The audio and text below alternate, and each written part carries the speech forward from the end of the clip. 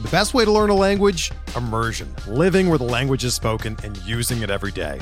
But if that's not in the cards this year, you can still learn a language the second best way, and that's with Babbel. Be a better you in 2024 with Babbel, the science-backed language learning app that actually works. Don't pay hundreds of dollars for private tutors or waste hours on apps that don't really help you speak the language. Babbel's quick 10-minute lessons are handcrafted by over 200 language experts and help you start speaking a new language in as little as 3 weeks. Babbel's designed by real people for real conversations, and their tips and tools are approachable, accessible, rooted in real-life situations, and delivered with conversation-based teaching, so you're ready to practice what you've learned in the real world. Here's a special limited-time deal for our listeners. Right now, get up to 60% off your Babbel subscription at babbel.com/Blue Wire. That's 60% off at babbel.com/Blue Wire, spelled BABBEL.com/Blue Wire. Rules and restrictions apply. The 1-2 pitch, ball lined to Yount, it's short, he throws, it's over! The Brewers have won the American League pennant! Milwaukee, you have a World Series! Hit in the air, Yount makes a great catch, and Juan Nieves has thrown the first no-hitter in Milwaukee Brewer history! Swings, and there it is! A base hit in the right center! He's done it! 3,000 for Robin! And there's a drive in the left field. This is hit well, and it's gone! Robin Braun! A two-run home run! The Brewers take the lead! Morgan, a smash up the middle, base hit to center! Here comes Gomez! Around third! A throw and the Brewers win! The Brewers are moving on a base hit by Nyjer Morgan! Here it is! Yelich sends one to right center and deep! Get up! Get up! Get out of here and gone for Yelich! You're cruising for a bruising with me, Andrew Snyder. And me, Adam McGee. As we talk all things Milwaukee Brewers for the Euro Step Podcast Network and Blue Wire Podcasts. Adam, the Milwaukee Brewers are the 2023 National League Central champions. They have clinched the division. They've clinched the 3 seed. They will be hosting playoff games next week at American Family Field. It was a long season. It didn't always go maybe the way we expected, but pretty much in terms of the regular season itself, the final result is exactly what we expected. The Brewers as division champs. Around that 90-win mark, they just crossed over the 90-win mark threshold today with a win over the Cardinals. We'll talk about that series. We'll talk about clinching. We'll talk about celebrations and all that, and look ahead to the final series of the season and begin to think about playoff opponents. But first, before I ask you how you're doing, I want to say big week for Milwaukee sports, big week for Wisconsin sports. We have a ton going on at GSPN. I don't know if you heard, but the Milwaukee Bucks have acquired Damian Lillard. Just monumental news that I don't think any of us saw coming. There was a Win in 6 Eurostep crossover podcast episode. Rohan Kadi, Adam McGee, Jordan Tresky got together and talked about that trade. Win in 6 making its solo return to your podcast feeds, probably as you're listening to this. And I say solo, but I don't really mean solo because there's a special guest involved in that episode. And also, finally, last but not least, well, I guess maybe it is least because of the context of where we are in the season, but an early season battle between the NFC North opponents, the Detroit Tigers, and the Green Bay Packers, or Detroit Lions, excuse me. Lions, Tigers, Bears, oh my. Well, they're playing here Thursday Night Football in a few minutes as we sit here recording this on a Thursday night. Jordan and Numak will have you covered with the recap there on Talk of the Tundra. So much going on across GSPN, across Milwaukee, across Wisconsin, across the Atlantic Ocean, across the East Coast of the United States as we factor in. But first, Adam, hey, how you doing? I'm doing well. It's been busy the last couple of nights. I've been busy with book stuff. I'll be upfront about that. You had to do some heavy lifting for me in the last episode. You might do a bit more for part of this one. I was not expecting the books to factor so prominently back into my life, but yeah, big splash. Something that maybe we'll talk about, like in a wider sense down the line, as it is interesting in terms of a Milwaukee franchise and what can be done, and how I guess the idea of that continues to be reframed by what the Bucks are doing. Part of that comes with, yeah, have you got you know, a homegrown superstar as such, you get in on early and you get to develop like Giannis, and then the other pieces fall into place. But really interesting, just, and I think a real positive as for the city and for the state right now, and for those teams, just like that, where the Bucks are setting the bar, it makes it a lot tougher, I think, for people to try and set the bar considerably lower. So I think there's something interesting there, and I think it's to the benefit of all Milwaukee sports. And the more the wider sporting world continues to fix its eye on Milwaukee, continues to fix its eye on the state.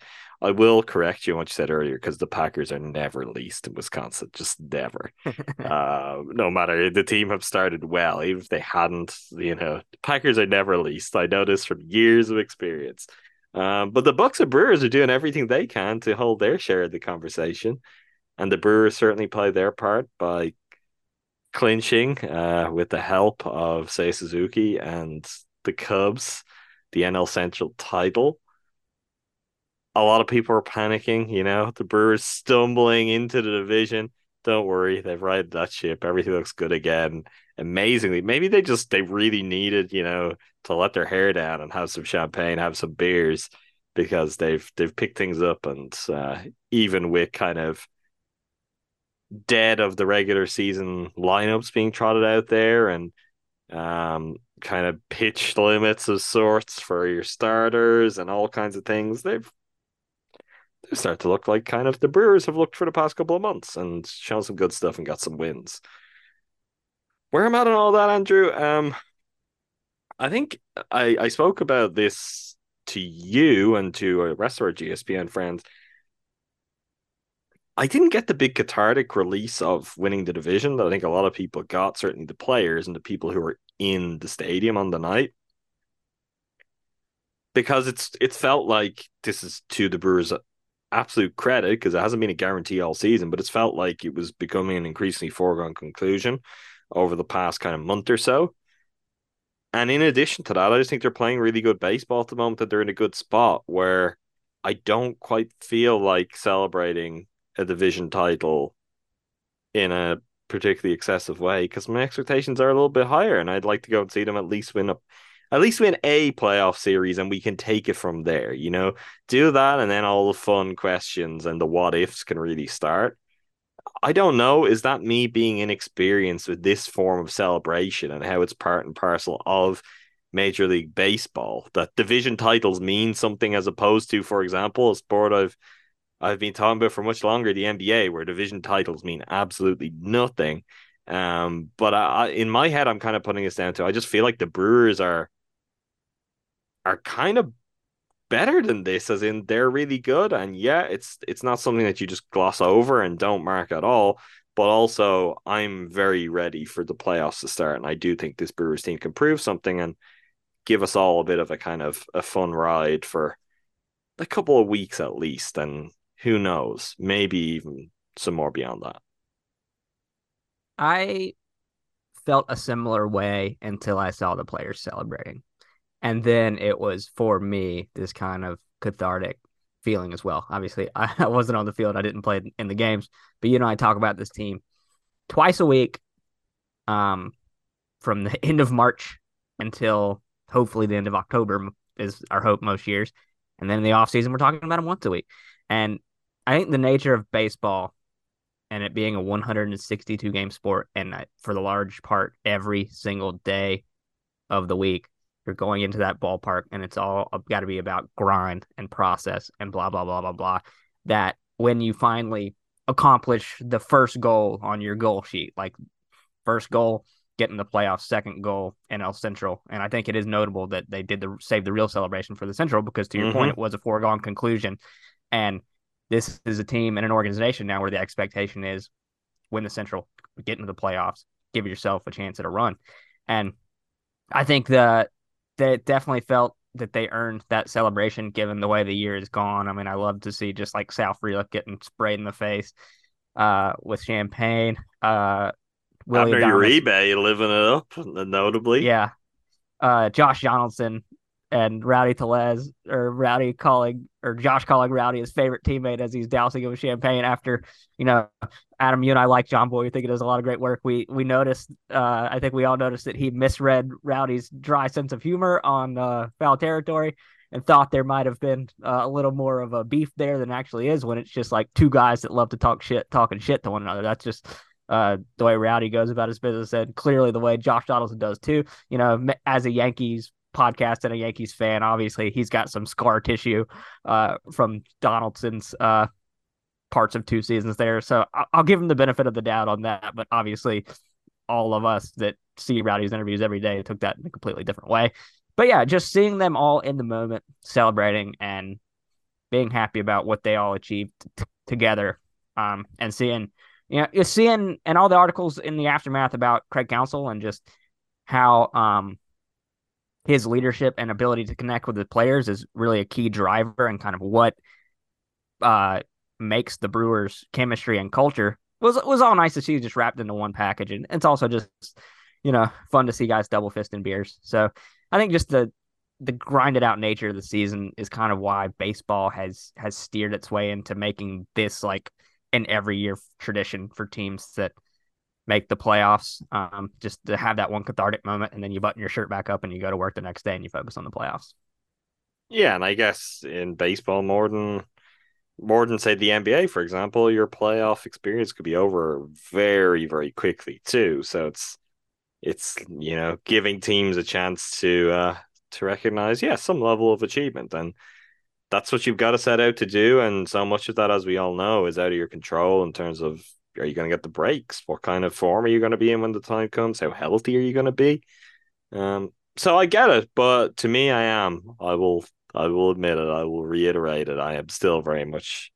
I'm just ready. I'm looking ahead. I'm very excited to see this team play playoff baseball, because I think they're ready. I think they're good. Yeah, I mean, me too. One of the guys that they talked to on that night was Mark Canna, and that was kind of you're echoing what he kind of said, which is like, you know, came in here, did job one, now let's go win a championship. As I speak this to you, Adam, Jordan Tresky just shared in our group chat Damian Lillard's text he received from Giannis Antetokounmpo after the trade. It says, "Let's get this fucking championship," and so that's our Brewers mindset as we go into this wild card series next week. We'll talk about the games. We'll talk about the celebrations. I'm going to do one thing that I'm sure I've done on this podcast, but probably haven't done in a while.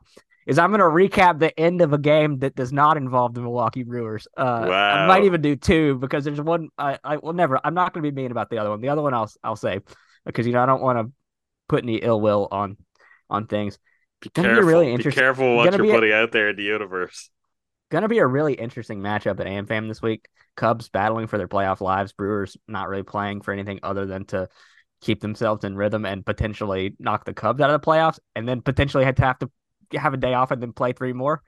Do we want to get and use a note in there too, because it does speak to that, which is the pitching for this series is now Colin Yes. Ray, TBD, Adrian Hauser, Brandon Woodruff, and Freddie Peralta have been pulled, and will instead throw bullpens to just keep in their rhythm.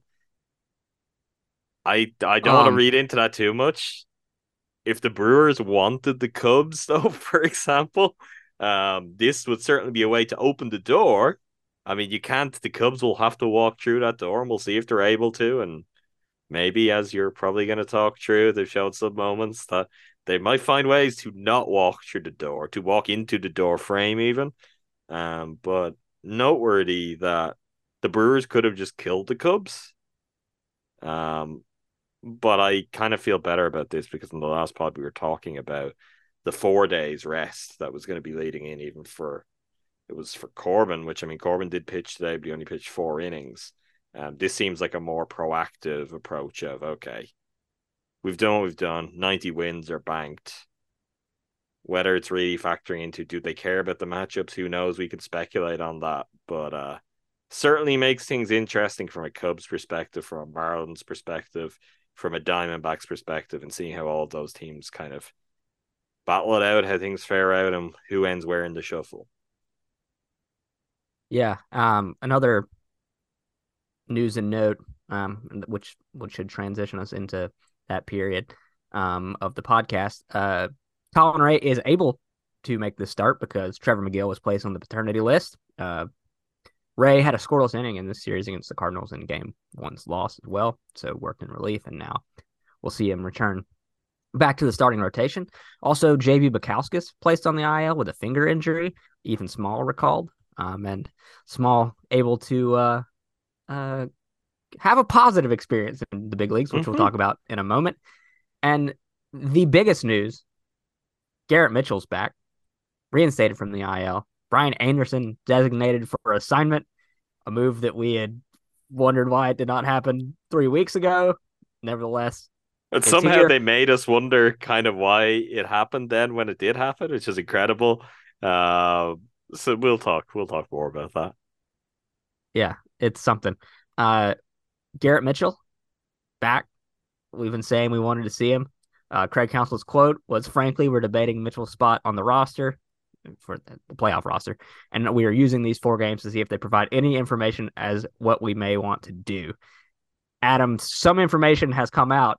Garrett Mitchell 1 for 1 with a double and a pair of walks in the final game of this series. So had a couple balls hit like right at him in center field, but made all of his plays out there. Like, that's information to be considered.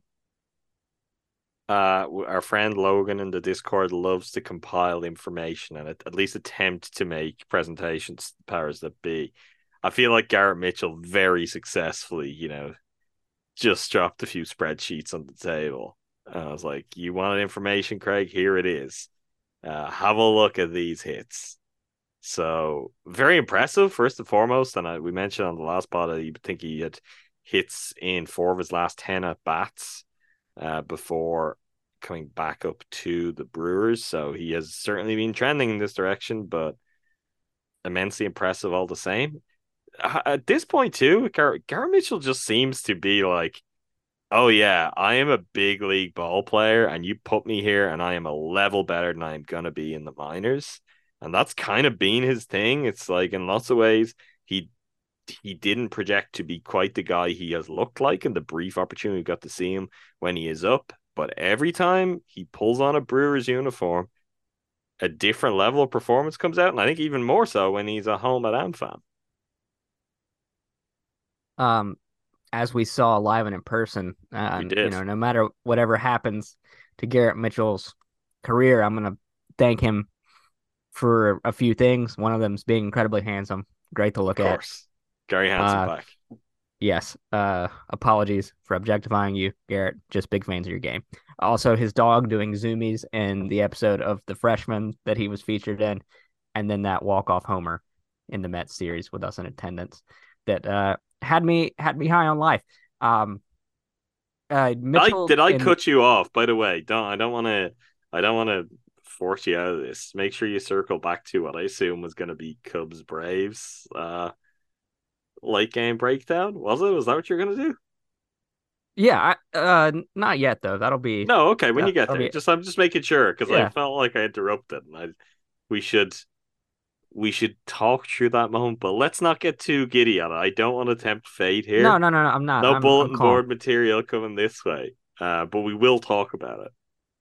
I'm calm. I'm cool. I'm collected. The issue is I was looking for Garrett Mitchell's conversation with the media after today's game, and I don't have the exact quote, but the inference or kind of the cliff notes of what he was saying is that in his 5 months not being able to play, he's watched more baseball than ever before, and I assume some of that means like tape of himself as a major league hitter or as a minor league hitter and whatever it may be, and has been able to kind of break down things about his swing and his plate approach. He said he's been able to slow the game down. I think it was Kurt Hogue as well, or Adam McCalvey, who was talking about how towards the end of his tenure in Nashville, albeit very small sample. The strikeouts had started to dwindle, and obviously that's the big question mark everyone has about Mitchell during his limited time as a big leaguer is the high strikeout rate. But if that's something that's he's been able to kind of get a better mental approach around during his time off, and then he comes back into next season and is ready to hit the ground running. That's very exciting. Obviously, for now, the focus is on what he can do to help the playoff roster. And even if it's not in an everyday starting role, because I'm talking about 3 at bats, 2 of which he walked, 1 of which he had an opposite field double. So I don't want to, I have a tendency for hyperbole. Even if he's not starting every day, a late game defensive replacement, a late game pinch run option, a late game pinch hit, whatever it may be. He's a guy with a valuable skill set that is added back into the mix and seems to be focused on doing everything he can do to help this team make a deep playoff run. And that's very exciting because even though we knew there was that kernel of hope when the first injury happened, I think it was on April 18th all the way back then, we knew that he could return, but I don't know if we ever really believed it until the last month or so. Yeah, for sure. I mean, that's the thing is Craig Counsell hasn't believed it. As we're getting to, this is prove it time, and seems like it's happening. We can't ask for more than that. Yeah, Brian Anderson, obviously that thing, him just I don't know. basically Like it's only weird because we've talked for many weeks now about why is he on the roster? Why is he being on the roster for all that time? And really, throughout all of that, that has not been about Brian Anderson's ability as a baseball player as much as it just like his role is gone and they clearly weren't using him. We'd seen Andrew Monasterio come in and eat up his role. Then Josh Donaldson arrives. Obviously, the rookies and the impact that Sal Frelick has had. Whether it be third base, whether it be in the outfield, bats haven't been there. And it just was like, okay, well, when are you cutting this guy loose? And then he was in the lineup in this series, and he goes on to produce a couple of hits. And everyone's like, oh, look at Brian Anderson. And part of me, like, you're not like, oh, okay, well, BA is relevant now. But part of me was like, you know what? There's 4 games left still in this regular season.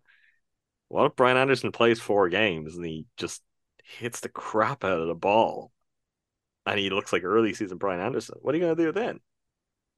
And instead, he's the guy DFA'd for Mitchell. And it's kind of like, oh, I don't know. I don't get it. I'm not saying it's the wrong thing to do. I do have a preference in terms of where the moves could be made, but I don't think this is wrong. It's just puzzling it didn't happen sooner. Even from like BA's perspective, you're now cutting ties with him when the season is over, when he couldn't be playoff eligible. If there was a team who wanted to be like, hey, we could do with that guy. It's tough. I don't know. It makes perfect sense, but also doesn't make a lot of sense because it just has felt like the inevitable, but yet the way we've reached it is still kind of a little bit unusual. Yeah, had a very not a sour taste in my mouth, but it's just like kind of weird. It's like I hope the It's weird. champagne tasted good. Great job at the plate yesterday. Go look at the pretty flowers, and then it's done. Even with that though, like because we had this conversation, and I was framing it around Weimer at the time, who's been a part, like a much more central part of the Brewer season overall than Brian Anderson. And it's like he was sent down to Nashville, and he hasn't been, part of this, soaking up opportunity with the Brewers, soaking up champagne with the Brewers. It's like Brian Anderson was still around to do that, but yet you're not even rewarding the guys who've done more or who you may still ask to do something. There's just something there that just doesn't add up. It's just weird. It's plain and simple. It's the only way you can put it is it's weird. 5 homers and an 805 OPS through the first 30 games. We'll always have April. We'll always have that Mets series, BA. So appreciate you for your service. And now we must motor on. Adam, was there anything else I missed kind of around the edges or? I feel like there probably is, but I think we've we've got to the most important stuff for now. Yeah. So I'll remind I myself about there's 5 minutes after we hit end on this call. there is one other thing, because you mentioned that you forgot to mention it on the last podcast too, which is that Craig Counsell said the Brewers will roster 12 pitchers rather than 13 pitchers for the start of their playoff run. Yeah, So that is that's true. It was that's worth noting. yeah, something McCalvy had mentioned in his playoff FAQs. Kind of just like par for the course for that wild card series. First game of the series was the most jubilant, but it ended in a loss. So here we go. On to that on the mound for the Brewers, Adrian Hauser. On the bump for the Cardinals, Miles Michaelis. Brewers score first in the third. Carlos Santana doubles to score Christian Yelich. That makes it 1-0. Then in the fourth is where things would get a little bit off track for Hauser. Richie Palacios double scores Lars Nootbaar and Tommy Edman. That made it 2-1. Then in the fifth, they would get another run on a Mason Wynn sacrificed into a double play. Andrew Kisner scored. Fermin was thrown out at third, so kind of an interesting play there that netted the Cardinals another run. Tommy Edman's solo homer in the fifth as well makes it 4-1. There was kind of a weird play in this inning, which is the one or even before I think the run scored.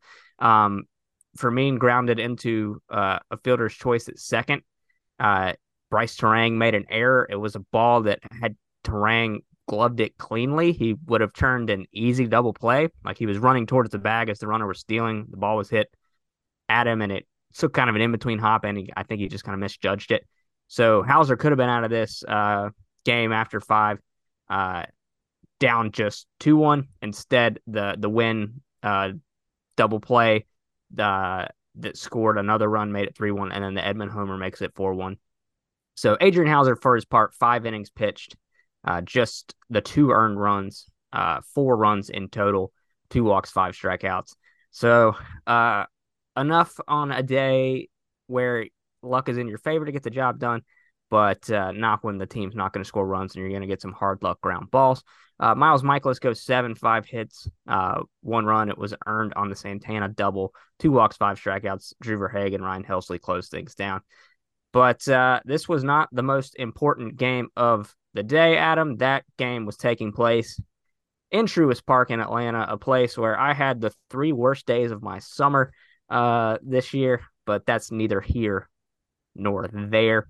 Cubs needing to pretty much win, or definitely win every game to stay in the NL Central race, and even then it wasn't going to be good enough if the Brewers eventually won, which they did 2 games out of 3 in the series against the Cardinals. But yeah, they got off to a very good start against the Atlanta Braves. They held a late lead, 2 runs in the second, 2 runs in the third, a run in the fourth, a run in the sixth. They're up 6-0 after the top of the 6th. Braves claw back, get a Kevin Pillar homer to make it 6-1. Matt Olson single scores Ozzie Albies to make it 6-2. Marcell Ozuna double to left scores Austin Riley, makes it 6-3. Then in the 7th, best player in baseball, guys, going to win the MVP. Ronald Acuna Jr. Homers to right to score himself, and Sean Murphy makes it 6-5. Then, they still have the lead.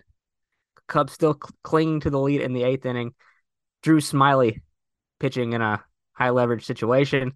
Fly ball by Sean Murphy into right field. Saya Suzuki closes in on it. Should be a routine out. Drops it. Matt Olson, Forrest Wall score. Braves go up 7-6. Raisel Iglesias eventually closes things down. The Cubs lose, blow a 6-run lead, and the Milwaukee Brewers are National League Central champions. What a way to do it. What a way to do it. Weird play from a weird player to make that play too, to make that mistake. I don't know. I'm reluctant to bask too much in the joy because we could see the Cubs in a few days. I mean, we are seeing the Cubs, but we could see them when it really matters too. And I don't want to tempt fate too much, but I mean, it doesn't really matter if it was a win or a loss. this thing gets decided over the course of 162 games, and what to that point that was 157 games have been played. Sometimes the ball breaks your way, sometimes it doesn't, and that factors into it. And that's a case where the ball didn't break the Cubs' way. They lose a game against the best team in baseball. If ever there's a team where it's easy for one to turn and get away from you, it is Atlanta, and that's what happened. And there's the outcome, and kind of so be it. Brewers have had some ugly losses too. It doesn't, first loss of the season, lost this late in the season. The reality is they all count the same in the standings.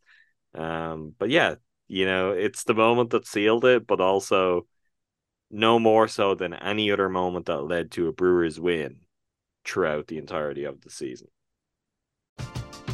We're driven by the search for better. But when it comes to hiring, the best way to search for a candidate isn't to search at all.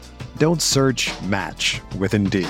Indeed is your matching and hiring platform with over 350 million global monthly visitors, according to Indeed data, and a matching engine that helps you find quality candidates fast. Ditch the busy work. Use Indeed for scheduling, screening, and messaging so you can connect with candidates faster. Leveraging over 140 million qualifications and preferences every day, Indeed's matching engine is constantly learning from your preferences, so the more you use Indeed, the better it gets. Join more than 3.5 million businesses worldwide that use Indeed to hire great talent fast. And listeners of this show will get a $75 sponsored job credit to get your jobs more visibility at Indeed.com/Blue Wire. Just go to Indeed.com/Blue Wire right now and support our show by saying that you heard about Indeed on this podcast. That's Indeed.com/Blue Wire. Terms and conditions apply. Need to hire? You need Indeed. It's only a kick, a jump, a block. It's only a serve. It's only a tackle, a run. It's only for the fans. After all, it's only pressure. You got this. Adidas.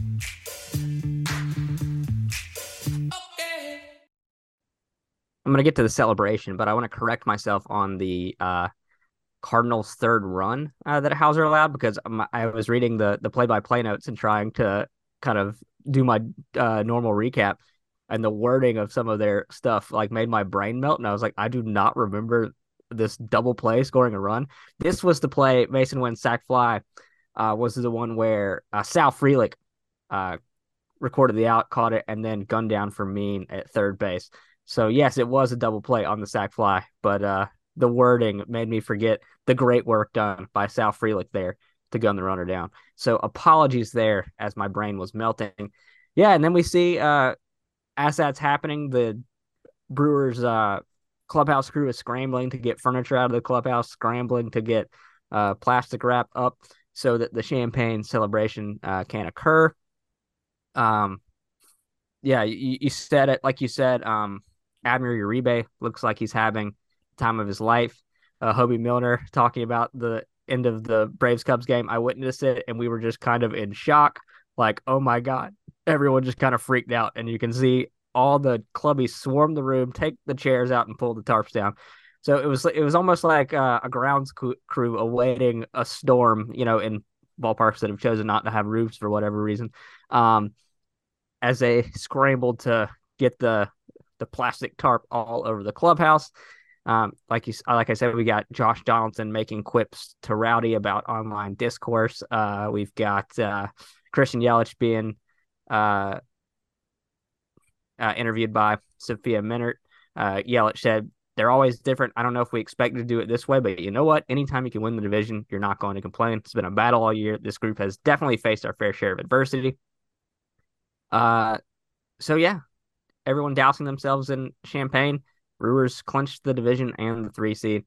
I don't know if we had anything more than that, because we kind of talked about the nature of celebrations earlier. But yeah, the way it happens, Seiya Suzuki, a guy who has really torn the cover off the ball for the Cubs late in their season. Just having to have that moment happen, hate it for him on a personal level, but was really, really enjoying it in the moment myself. What does that say about me? I don't know. I will add one other thing on the celebrations, and that is that I continue to see a great joy to see any images of Bob Uecker soaking up those kind of moments with the Brewers, and I think everyone is very aware of every season could be his last, and there have been rumblings that this may well be his last. I mean, the man will be 90 years old before next season begins, so there's certainly no one will be blaming him. No one would want that to come to pass. But just such a legendary figure in the game of baseball and so central to everything that is Brewers baseball. That getting to see him soak up those moments, getting to see shots of him with Yelly pre-game, shots of him just loving every moment of the celebrations after the fact. That's the good stuff too, because that really kind of like Euchre is the thing that runs as so much of a constant throughout what Brewers baseball is, and it's why he's so beloved, because he's what ties together, what being a Brewers fan means to Brewers fans. But he's also someone who has got to build up these relationships with players over the years and has been through the ups and the downs, has been there to soak it up. So seeing a high moment again for this team and seeing Euchre at this stage in his life and in his career really enjoy it, just remains a real thrill. And something that you even see like the MLB on like their social media channels pushing out, and fans from all around the game like eating up every bit of it. So just a really, really cool thing. That it's great that is like right at the heart of Brewers celebrations and Brewers culture as a team and an organization, and the man who is essential to Milwaukee baseball and baseball beyond that, even as his nickname suggests. It may not matter in the standings, Adam, but they played 2 more games in this series, and we're going to talk about them. And they were 2 wins, so it's nice to, after the celebration, they came out to the ballpark. These lineups are often called the hangover lineups, and there was a degree of that, but you also had, you had plenty of firepower in there to get the job done. William Contreras, no days off for him, riding a hitting streak. Played in every game in the series, but did get the DH. So, a day off for the knees. Brewers with Wade Miley on the mound, facing off against Zach Thompson. A Mason Wynn sacrifice fly to center in the second, scores Lars Nootbaar. That makes it 1-0 Cardinals. Wade Miley goes 5 innings, 6 hits, 1 run. It was earned on the sac fly, a walk and 2 strikeouts. The end to Wade Miley's regular season. And what a regular season it was for Miley, a guy who pretty much came in and gave everything that you would have hoped on when you signed into that deal as a 36-year-old back half of the rotation starter, a guy to go out there and give you innings when he's healthy. Finishes the year with 120 and third innings, 3.14 ERA on the year, 1.14 WHIP, which I think is a full season career low for him. So great work by Miley. Goes 5 and dive here, obviously, is you're not going to overextend anyone in this situation. Abner Uribe comes on in the 6th, allows a run. Luken Baker scored on a wild pitch. Uribe would end up getting out of that inning, did record 2 strikeouts. In the 6th, the Brewers fight their way back. A Tyrone Taylor double would score William Contreras. Tyrone Taylor ends up getting to third on a throwing error by Richie Palacios. Tyrone Taylor's base running and just the extra mile hustle he's been showcasing the second half of the season has been great. It was on full display in this game again as well. Rowdy Tellez then grounds out into a fielder's choice that scores Taylor to make it 2-2. Probably the biggest development from this game, Yoel Payamps comes in the 7th inning, 1 inning, no hits, no walks, no runs, 2 strikeouts, coming in looking like himself. We were speculating that obviously the workload has a lot to do with probably why he struggled. But the reason he's in this game tells me he has probably been communicating to the staff that I need to work through something and figure it out. So, don't shut me down completely. I need some reps. And he went out there and he did it. He looked good. I don't know if you had any thoughts on that.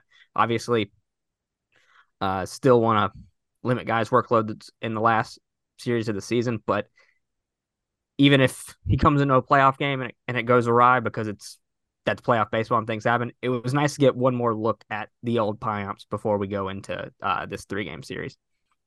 Yeah, I mean, it applies for Devin too. We haven't seen Devin, and having to go through a little bit of some adversity and just work it out like you would expect of him. But like Piamps in particular, I talked about on the last pod. It's like I want to see two. If we could see two good, clean outings from him before the playoffs, the value that would have would be off the charts. I think it applies to the bullpen overall. I mean, obviously your starters, that's a very different story, but there are guys who just need reps and they need to stay sharp and they need to continue to kind of build their confidence. And I'm not overly concerned about,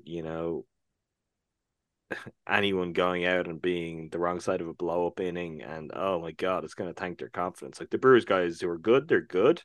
So as long as you're confident everyone is healthy, you're not pushing anyone beyond what it is. Like who knows what this final series ends up looking like? But I don't care if the Brewers are down 10-0 in one of these games. Like if that's your chance and you get Yoel Payam some more work, that's going to help him on the path to being the best version of himself for the playoffs. Like let's get him out here. It was good to see. I mean, in this series, it feels like obviously Trevor McGill was out of the equation on the paternity list, but it feels like we saw pretty much most of the Brewers relievers otherwise. Even some other guys who are unlikely to factor in there. Let's keep it that way. Let's see some more good performances from the bullpen because they are the group that I don't think you just want to shut down the best of that because you've got some questions. I mean, the other thing actually we didn't mention in using notes, it seems like Elvis Peguero is going to be set to come back probably against the Cubs. So you absolutely don't want to push him too far, but you also need him to pitch. You need him to go out there and pitch. And I think, take that with it. And even if that's just a matter of you're picking your game and it's obviously less situational because the score is not going to be the be all and end all. You've hit 90 wins too. Like it really, I don't see what the milestone for the Brewers is at this point. But is there any harm in a game where it's like, okay, it's Peguero's getting the 7th, Yoel's getting the 8th, Devin's getting the 9th, and just set that in stone before you go out there and let those guys go to work and put up 3 scoreless innings, regardless of what the score is overall. Like that would be my view of it at this point. I don't think the bullpen need to be shut down because a lot of the most important guys are actually they're underworked and there might be more risk to hey, Devin, we need 5 outs from you in this high-intensity playoff game, and we need you to come in again the next night or the night after that and do similar when he has hardly pitched for like 3 weeks. So I don't think work is going to hurt those guys at all, and particularly with Yoel. God, I'd love to see another performance like this one, and then I think we could start to feel good about him again going into the postseason. Yeah, Devin, a guy that in the playoffs and in the regular season will come out for a 4-out save. I saw you smirk. I set you up for this. Bob Melvin's like, what? It's allowed. Anyway, Jacob Barnes on the mound for the Cardinals. 7th inning. Brian Anderson steps to the plate, leads off the inning with a double. Matthew Liberatore then relieves Barnes. After a Bryce Terang pop out and a Sal Frelick strikeout, Bill Contreras, Wild Bill, as he's known, as intentionally walks, and Tyrone Taylor's 2 out, double to center, scores. Brian Anderson makes it 3-2 Brewers. You talked about bullpen, Adam. I want to talk about this inning because it wasn't comforting, but damn was it entertaining. And you were right in our off-air conversation as I'm reading back through these notes. Andrew Chafin on to pitch the 8th, high leverage Andrew Chafin inning. Just the most exciting 25 pitches in sports. Let's see how many pitches he actually threw in this outing. 21 pitches, 10 of them for strikes. On the mound, the inning is led off by Jordan Walker. He singles to right. Luken Baker then walked. Oh no, here we go again. Gets one, you pass to pop out the second. Lars Nootbaar, ground ball to Rowdy over at first. Chafin gets handcuffed on the throw over. Everyone's safe. Bases loaded. So Baker on second, Nootbaar on first, Jordan Walker on third. Lopez then comes and runs for Luken Baker, who again I will say reminds me of like a strong man at a county fair type of vibe to him. That's just what Luken Baker reminds me of. Maybe he plays like right tackle at Nebraska or something. Shout out Talk of the Tundra. Then Herrera to the plate, a catcher who had quite a difficult time defensively in this game. Thought he was going to get his redemption moment. Instead, grounds into a double play, ground ball to Rowdy, throws it to short where Bryce Terang fires it back to covering the bag, Andrew Chafin making a stretch like a left-handed first baseman, hair flapping in the wind, manages to get himself out of trouble. Can't say I want to see any of that in the playoffs, but this is Oh, what I I've come. mean, I do. If we're gonna see him, there's gonna be trouble, Andrew. So whatever he's got to Okay, do to that's get fair. out of it, I'm here for. But this was the exact type of thing I'm coming to for these games that don't matter. Like I've been talking about the Rowdy Tellez Colin Ray piggyback game. Like this is the sicko shit that I live for. And I really love just that full circle moment. We just saw him botch a play at first base, and then he comes through as the hero. I was just giggling on my couch. It's I guess it's the good stuff. It's certainly something. Um, well, I'm gonna tip my hat to him again. He's stringing together effective performances. Is it pretty? Is it stress free? Absolutely not. Um, that is also true of some of the better Brewers relievers. Devin, we've given him a lot of credit. He's got better at it this year, but has historically been, prone to, oh, I'm going to make this as stressful as possible, but actually, I've got this. Don't worry. Um, the most important thing is just zero earned runs. And Andrew Chafin has turned something around, found a bit of something lately. Like, it is possible that we do see him get himself in trouble in the postseason. And I say that because I don't think we'd see him and see him not get himself into trouble. But he wasn't finding ways out of it. And also, I'm going to knock on wood and I'm going to whisper it. The kinds of trouble he's getting into now are different than they were a few weeks ago. The ball is not just exploding off of, the hitter's bat and basically out of the stadium. And if you can keep the ball in play, certainly progress. Good things can happen if you can keep the ball in the ballpark. And that has been a change. And like going back to what scares us so much and what has been part of the ups and downs on that, that was the problem with Matt Bush. Matt Bush couldn't keep the ball in the ballpark. So, different types of trouble that Chafin has been finding himself in. But guess what? They're trouble that you can work out of, and he has been doing it. So I will give him credit again, and I will take some stressful playoff Chafin action if it results in him getting out of it, which has been happening lately. So let's hope that that's the trend, because honestly, they could do with him. Like, this is why the trade was made in the first place. They could do with him being good. They could do with him being someone who could give them a scoreless inning in a big game. He's going to be pretty low down my list of guys I'm going to want to go to for that. He may be bottom of guys who are actually rostered. We'll see when that happens. But if the guy who is last on that list has been pitching well lately and not giving up runs, I'd feel a lot better about that than I did just a small period of time ago when it came to him just blowing up every time he went out there. The listeners can't see me, but I looked over my shoulder when we were just starting this conversation. I was doing my Matt Bush impression before Adam actually mentioned Matt Bush, just watching a ball fly out of the stadium there. Um, let's see. You don't know about this yet, and it doesn't involve you, but like there may come a time right before 2024 where I need to have like a better background as set up as I'm recording, and I think I'm just gonna get like a watercolor of Andrew Chafin covering first, to be one of the featured prominent items there.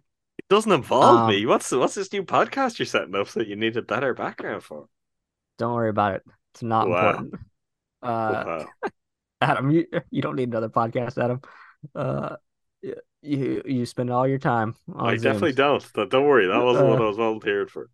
but anyway, um, moving on to the final game of the series, I got myself distracted. Devin Williams gets a line out and a strikeout to start the ninth, walks Mason Wynn, walks Tommy Edman, but then he gets Jordan Walker to fly out. So first time we've seen Devin in a while, as you mentioned, puts two runners on, but all's well that ends well. Good to see Devin get himself into trouble and get himself out of trouble.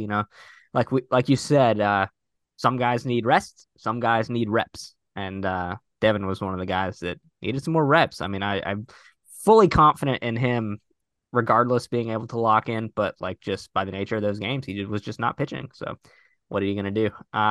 Shall we move on to game 3? Let's do it. Final game of the series, Corbin Burnes on the mound for your Milwaukee Brewers for the last time in the regular season this year. And Burnes allowed 5 hits through 4 innings, no runs, a walk, 4 strikeouts, goes over the 200 strikeout mark for the season.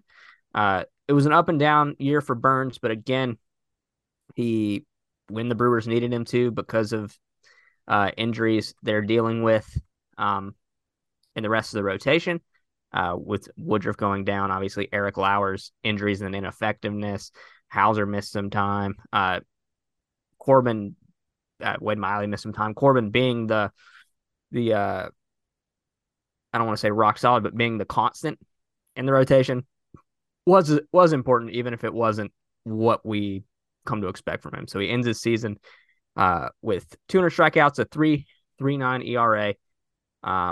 Did not get over the 200 inning mark this year. Was at 193 and 2/3 innings after throwing 202 innings last year. So that's about 1 game of workload. 32 starts this year, 33 last year. And he will, on those 4 days rest, as we've noted, start game 1 of the National League Wild Card Series against team to be determined. Brewers scored in the first inning. Christian Yelich leads off with a double. William Contreras with an opposite field single to right makes it 1-0. In the third, Yelich, after Garrett Mitchell steps to the plate, and in his first at bat back after not seeing major league action since April, opposite field double. Christian Yelich just single scores Mitchell to make it 2-0. In the 6th, a Willy Adames double play scored Carlos Santana. That made it 3-0. Brewers were 1 for 8 with runners in scoring position, left 9 on base, grounded into 4 double plays today. So they were getting guys on, just not always getting them in. But that was enough because of Burnes' aforementioned performance. And then Julio Teheran, there goes that man again. Warms my heart every time he tosses up zeros. 4 innings pitched, just 1 hit, no runs, no walks, 4 strikeouts. Great bulk relief work from Teheran. And then Ethan Small back to the big leagues. I think we've seen him in a game once this year. Was it against the Giants in an absolute smackdown against the Brewers where they lost 16-1? Does that sound familiar?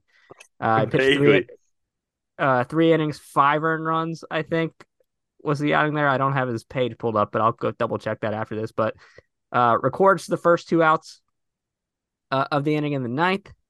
You know, he's out there, gets a pop out by Palacios, strikes out Yepez swinging, walks Andrew Kisner, walks another batter, and then gets Mason Wynn to pop up to the catcher, William Contreras.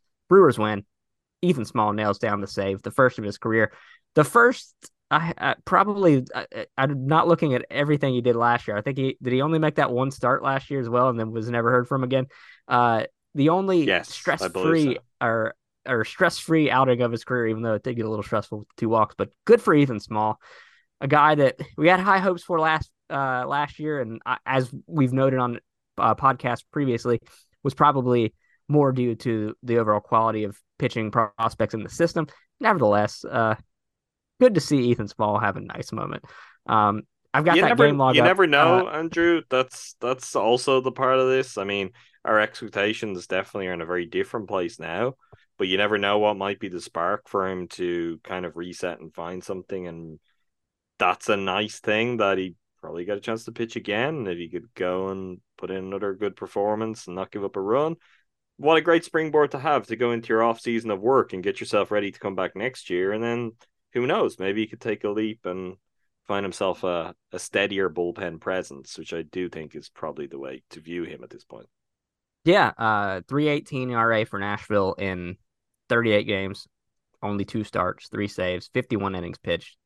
61 strikeouts. I don't have the walk rate here. Obviously, that was a big issue with him figuring it out as a starter, but you do never know what you'll need in the bullpen on a year-to-year basis and how people will flow in and out of that bullpen on a year-to-year basis. So, you know, maybe Ethan Small turns into something in the pen for the Brewers or someone else. I found that that game against San Francisco, 15-1 loss. He pitched three innings, 9 hits, 5 runs, all earned, 5 strikeouts. So this was much better than that. Sure was. This episode is supported by FX's Clipped, the scandalous story of the 2014 Clippers owner's racist remarks captured on tape and heard around the world.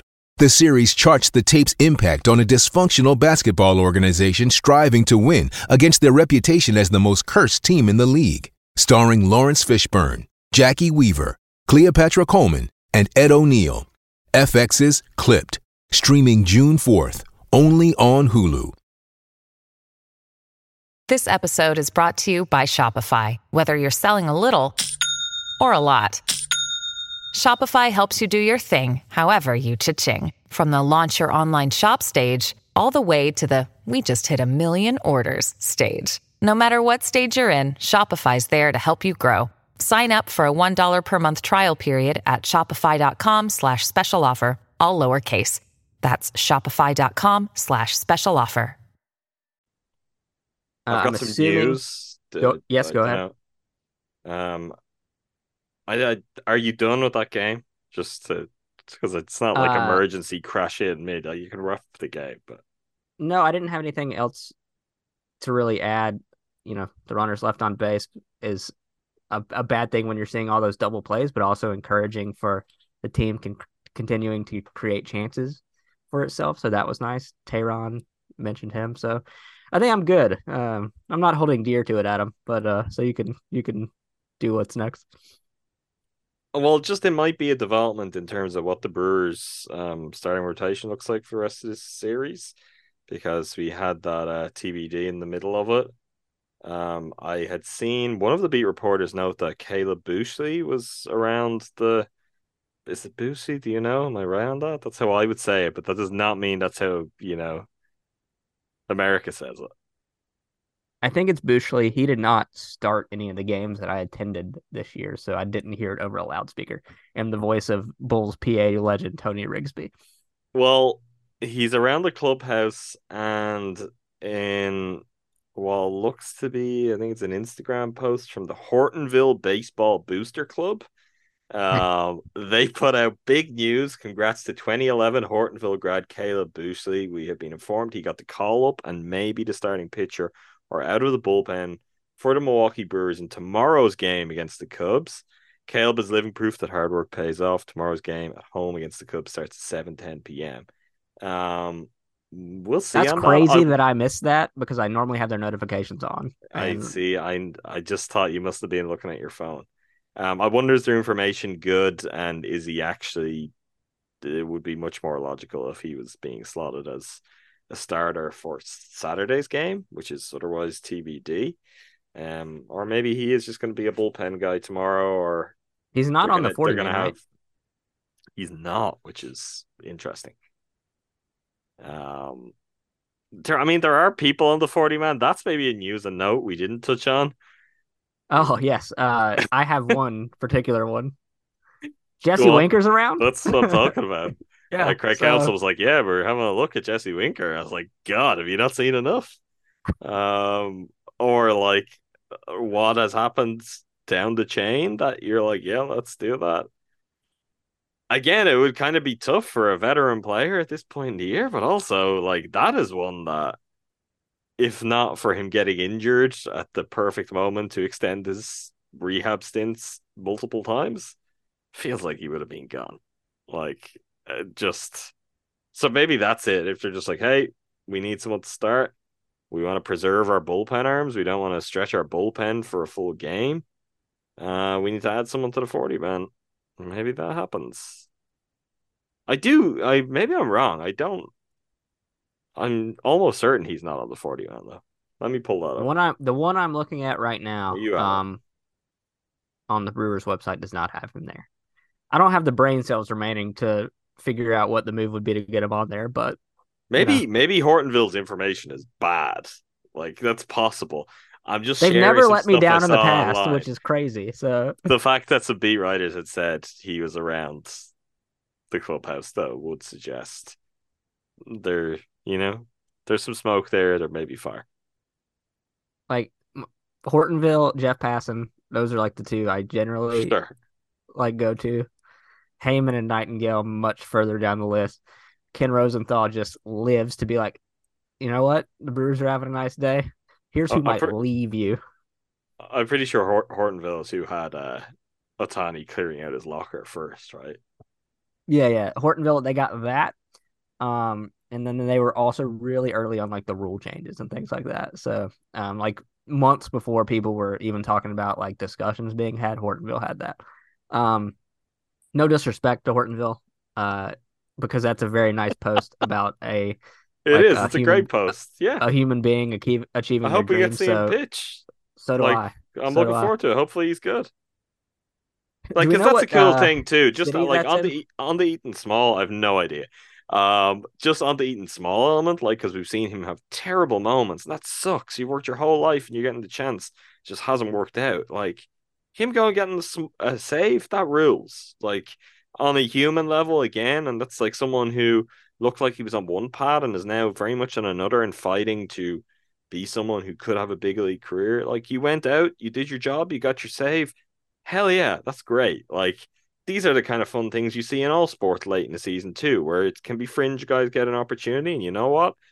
Some of them go and they show out and they show something that whether it's the Brewers or whether it's other organizations, so it lasts. And the next year someone goes, yeah, I see something there. I want to see more of that.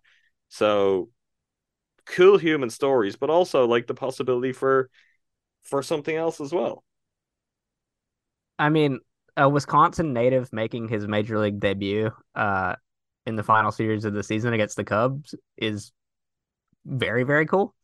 And he's almost 30 and is I think wait, holy shit, his birthday's in 3 days.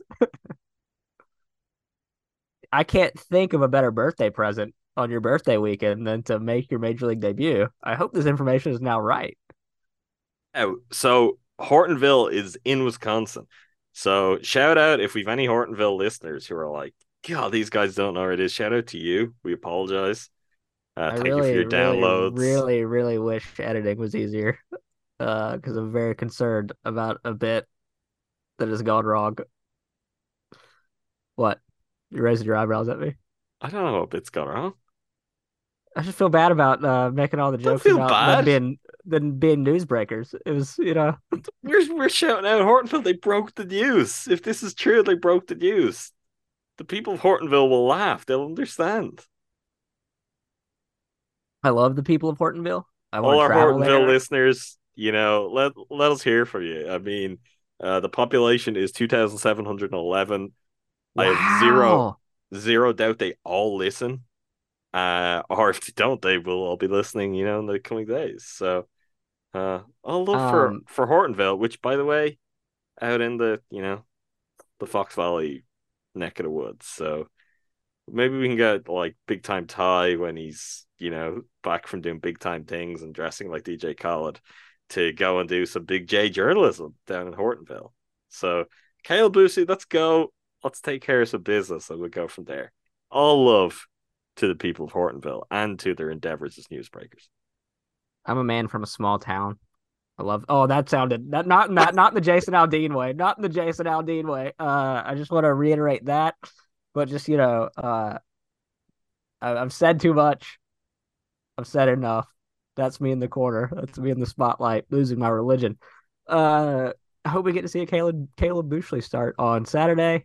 Adam, shall we move on to the Master Brewer leaderboard? I think we definitely should. Maybe more so than ever. Shout out sports. Corbin Burns, not a long outing, but did a great job, and workhorse of the year award goes to you, Corbin Burns. Wade Miley gets a beer, similarly a short start, but does his job. Devin Williams comes in, gets a save after being on out of action for a while, not via injury, just via circumstances. Yoel Piamps gets a beer for looking like himself. Julio Tehran for some dynamite relief work. Bryce Wilson throws a couple of or 1 2/3 scoreless innings. Andrew Chafin for his high wire act and him getting himself out of it. Ethan Small for his first save. William Contreras hit streak rolls on, hits in every game this series. Carlos Santana, good series. Christian Yelich, Good series as well. Garrett Mitchell returns, goes 1 for 2 with a double and 2 walks. Rowdy Tellez picked up hits whenever he was in. Tyrone Taylor, great base running, big game-winning double. Josh Donaldson, a double and 2 walks and a limited action. And a farewell beer for Brian Anderson in the Caratini special. 1 game, goes 2 for 3.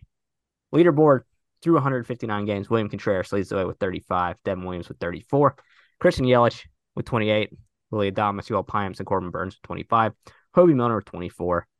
And GSPN.Substack, that should go out sometime mid-morning tomorrow once I've had my coffee.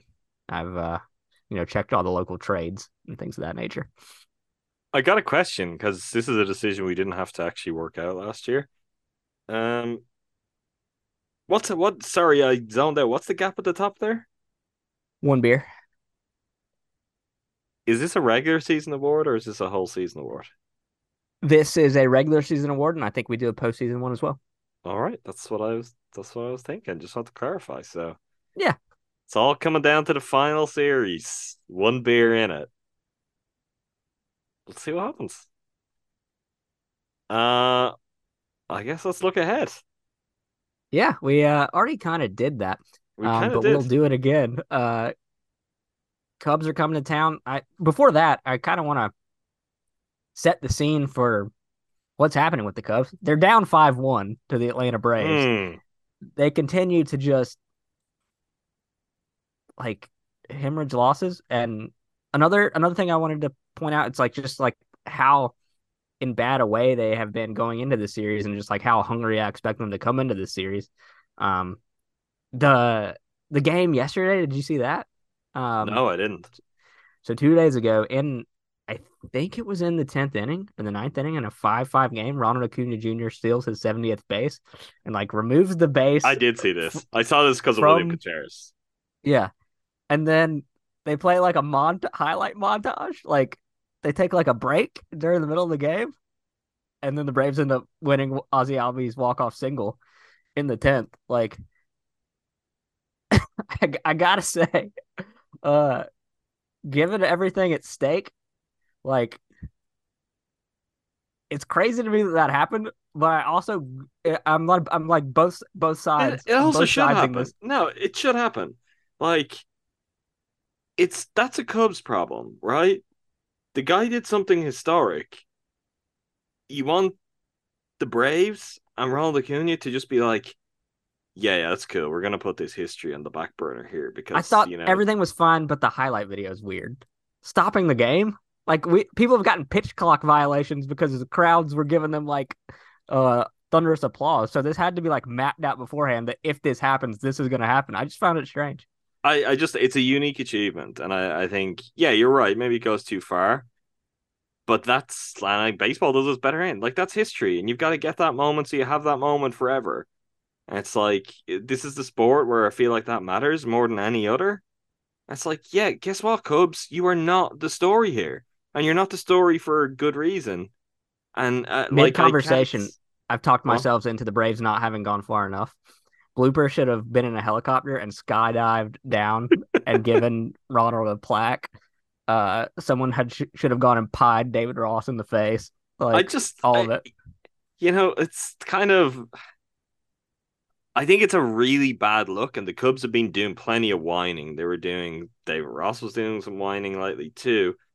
Again, I'm gonna bite my tongue to some extent here because who knows when we see it and at what stakes. Be better if you don't want stuff like this to happen. It's yeah, guess what? You are second on the bill, if even that, when you go to play the Atlanta Braves in Atlanta at this point in the season. They're doing very big things. You are doing your best to miss the playoffs. So, yeah, historic moment. They're going to celebrate it. I don't think you're in a position to be this is... The clip I just thought was... I saw the Cubs broadcast clip.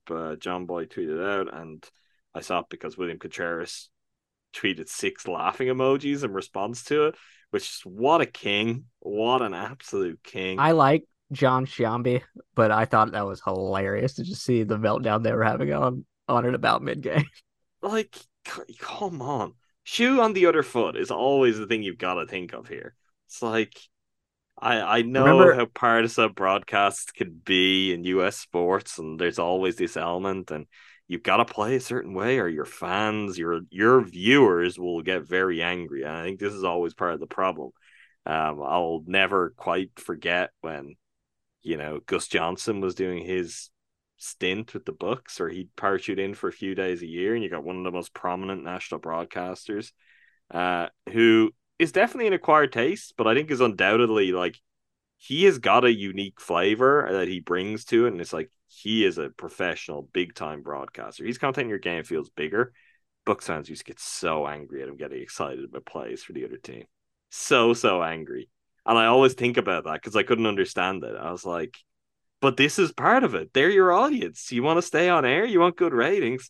You got to keep the home fans happy. Maybe that's part of what happens with the Cubs yeah, broadcast there, but it's just Shambi was on Baseball is Dead today, and I was listening to that, and they had him on. I think they just called him randomly, and he answered the phone. But he knows the guys. But he was like, saying like, I think it's cool actually, like blah blah blah blah. He was just like going on like I did, but he was like, and to your point, he was like, if I didn't do something like that, and word gets back to the Cubs fans in Truist, they're gonna barge in on the broadcast booth and like bring me out on a rail or something. well, see, that's like it doesn't make me feel any better knowing that what I just said is right. Like that's No, you're bullshit. spot on. That's all I say. It's bullshit. I don't like. Come on, you can all be better than that. And it's just like giving the Cubs another excuse or reason to whine. It's like, yeah, you gotta understand, you're playing a juggernaut team. A guy who's gonna be an MVP, and he's just grabbed his own slice of history. This game's been going quite a while, Andrew. There aren't too many feats out there that are like go and gettable in any given season for most players who kind of step on a field. So yeah, go do something no one else has done. I think it deserves a moment. So uh They should have timed a rocket launch from Cape Canaveral with Ronald Acuna Jr. jersey colorway on it, almost like a NASCAR paint scheme, and timed it with that. Uh, is I want to play and beat the Cubs, but I don't know if they're gonna let me with how this is going. The Brewers will have a lot of say in that. but Brewers, like, do the Brewers want to play the Cubs? Is that what are we seeing some of that in the decisions they're making too? Is there, because in making those decisions, I mean, even if it's not the conscious decision of give us the Cubs, the Brewers are saying, yeah, we're good with playing the Cubs. Like, they're not saying, let's go out there and bludgeon this team to make sure we don't have to play them in the playoffs. They're like, we've got bigger fish to fry. If it's the Cubs, it's the Cubs. Marlins are big fish. Possibly fish. Uh, so back to where I was. Sorry. I can't resist a bit. Um, yeah. Down 5-1. They got to run You didn't answer me though. Do you think like there what was way? a question in there. My bad. It was a question. It was. What like it has to factor into that decision making process one way or another. Like if you're not actively being like, we want the Cubs, you're very much, and you're signaling to the Cubs as well of, yeah, we don't care if we play you. Look, this is Woody's not pitching, Freddie's not pitching. Show us that you can make it. If it's you, it's you. We don't care. Uh, yeah, I think as you said, it's like a passive understanding of that, because I think it's more about, okay, we're not getting Corbin the fifth day of rest that we normally get, but we can control more about the type of rest and the type of ramp up Woody and Freddie get. So we have this luxury. Let's do it. I think that's 95% of the calculation there. But like you said, whether you say it or not, I mean, it's true that they clearly, wouldn't mind it. And at this point, that might not matter. It's a crazy thing. The Marlins it might in the not. tiebreaker. They're tied in the standings as these games go on. The Marlins are have a tied with the chance Mets still. late. Yeah. Tied with the Mets late. And so if they go a game up, like that puts them in a pretty damn good position going in to facing the Pirates in the last series of the season, a Pirates team that is not playing for anything other than the joke that me and my friend have about how Pirates fans are the luckiest ones in baseball because the goal is just 75 wins every year. If they get there, they get to throw a parade. Have they reached 75? I know they were close. They're at They won today. 74. That's they won today. Is that 75? Let me refresh. Unless they've won since we started the podcast. They are at 75 wins. Yes. Wow. I need to send my friend a bottle of champagne so he can celebrate. Yeah, so we'll see how those results shake out. Like, You just will know to if that was the Diamondbacks and the Brewers had a chance to put them out of the playoff picture and not have to play them in the wildcard series, I kind of feel like Woody and Freddie might be pitching. There's certainly a better chance of that. They might only pitch 3 to 4 innings in a Corbin-esque I way, think but you at least would say, yeah, okay, let's get those 4 innings, and we'll do that as opposed to just having them throw bullpens, because maybe we care more about trying to control that element of our postseason fate. I think the health of Woody and Freddie over the last 2 seasons are being weighed into this heavily as Sure. well. So, yeah, that's a good point. If they were pitching against someone, they were like, "Yeah, we don't want to see you next week, so we're going to try and beat you now." I still think it would be like handled delicately, as we say. So Friday, September 29th, 7:10 Central start. Colin Ray on the mound for your Brewers. ESPN has Kyle Hendricks now for the Cubs. Saturday, TBA, maybe Caleb Buchley, a guy that would really love to see pitch. Big fan of his. Against Jordan Wicks for the Cubs. That's going to be a 6:10 Central start. Sunday, the finale, 2:10 Central start, which is annoying as hell for podcasters that have to, navigate several time zones, but that's fine. MLB, that's fine. Justin Steele on the mound against Adrian Hauser. Yeah, I'm pro that start time. It's Ryder Cup Sunday. This is a good week for that start time for me. If it's not for you, we'll talk about it. Oh, yeah, Ryder Cup. I forgot about that. I approve of that start time. I'm more of a 1:10 Central guy on a Sunday, but that's just me. Sunday singles, Adam. We'll get those watched as well. Well, I'm gonna be soaking up celebrations still, I'm sure. The 30-year run will go on. I think that's it, Andrew. That's all we've got. We've got one more of these to do, and then it's playoff baseball. We'll see how that will go. I mean, we'll announce our plans to you down the road. I guess we need to see the schedule and see exactly how things are going to pan out. But you can be sure we are going to have you covered every step of the way for the Brewers postseason run. You can expect everything you get from us throughout the regular season, and honestly, more. So we are very excited about it. We hope all of you are too. If you're listening now, you probably already know this, but make sure you're subscribed wherever you get your podcasts. Cruising for Bruising. We'll have all your Brewers postseason needs covered, and then also, like beyond that, we'll have your off-season needs, big off-season, lots of questions. We're here. We're the place for everything you want to hear talked about, and then some, like Hortonville, surrounding Milwaukee Brewers. They're my people. I feel a kinship with them now. I think next trip we make, we need to visit Hortonville, maybe do a live show in Hortonville. I've already got my next trip planned. Don't you worry. You could greet them, tell them, listen, I am from a small town too. And we could go from there. As you let off with a pro, people should be checking out Talking to Tundra for all things Green Bay Packers.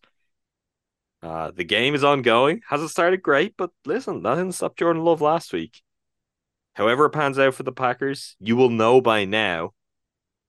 But also, Numac and Jordan will have broken it down by the time you're listening to this. So make sure you go and check out their post-game conversation on Packers Lions, not Tigers.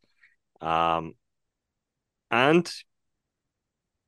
Your Set Podcast Network, the main feed for all things Milwaukee Bucks Andrew mentioned it. There's the emergency podcast breaking down the Lillard trade in detail. Myself, Jordan Tresky, and Rowan Cotty.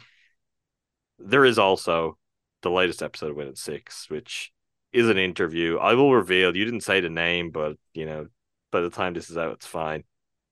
It's with a former assistant coach, Mike Dunlap. So some great talk about Milwaukee basketball, about winning a championship, and his whole fascinating career.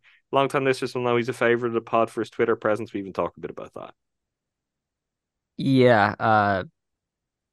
Listen to that one. Adam, I don't know if you just said this because I was spacing out. Talk of the Tundra is going to be fiery tomorrow. You guys need to listen to that. I did, but I said, listen, things weren't looking great last time out, and it turned around. That's true. The Cubs are rallying.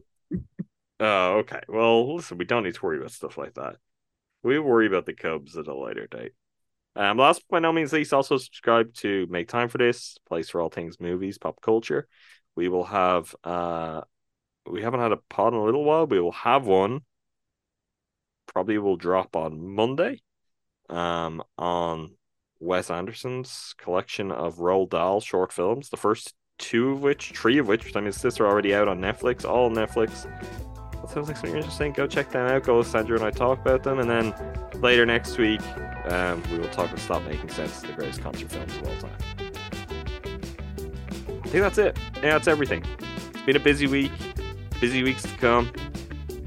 We're ready. We're in postseason form. As always, thanks to all of you for listening. Thank you, Andrew.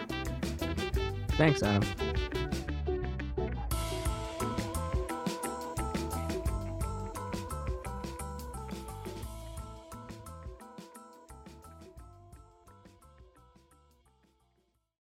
When you need mealtime inspiration, it's worth shopping Kroger, where you'll find over 30,000 mouth-watering choices that excite your inner foodie. And no matter what tasty choice you make, you'll enjoy our everyday low prices, plus extra ways to save, like digital coupons worth over $600 each week. You can also save up to $1 off per gallon at the pump with fuel points. More savings and more inspiring flavors make shopping Kroger worth it every time. Kroger, fresh for everyone. Fuel restrictions apply.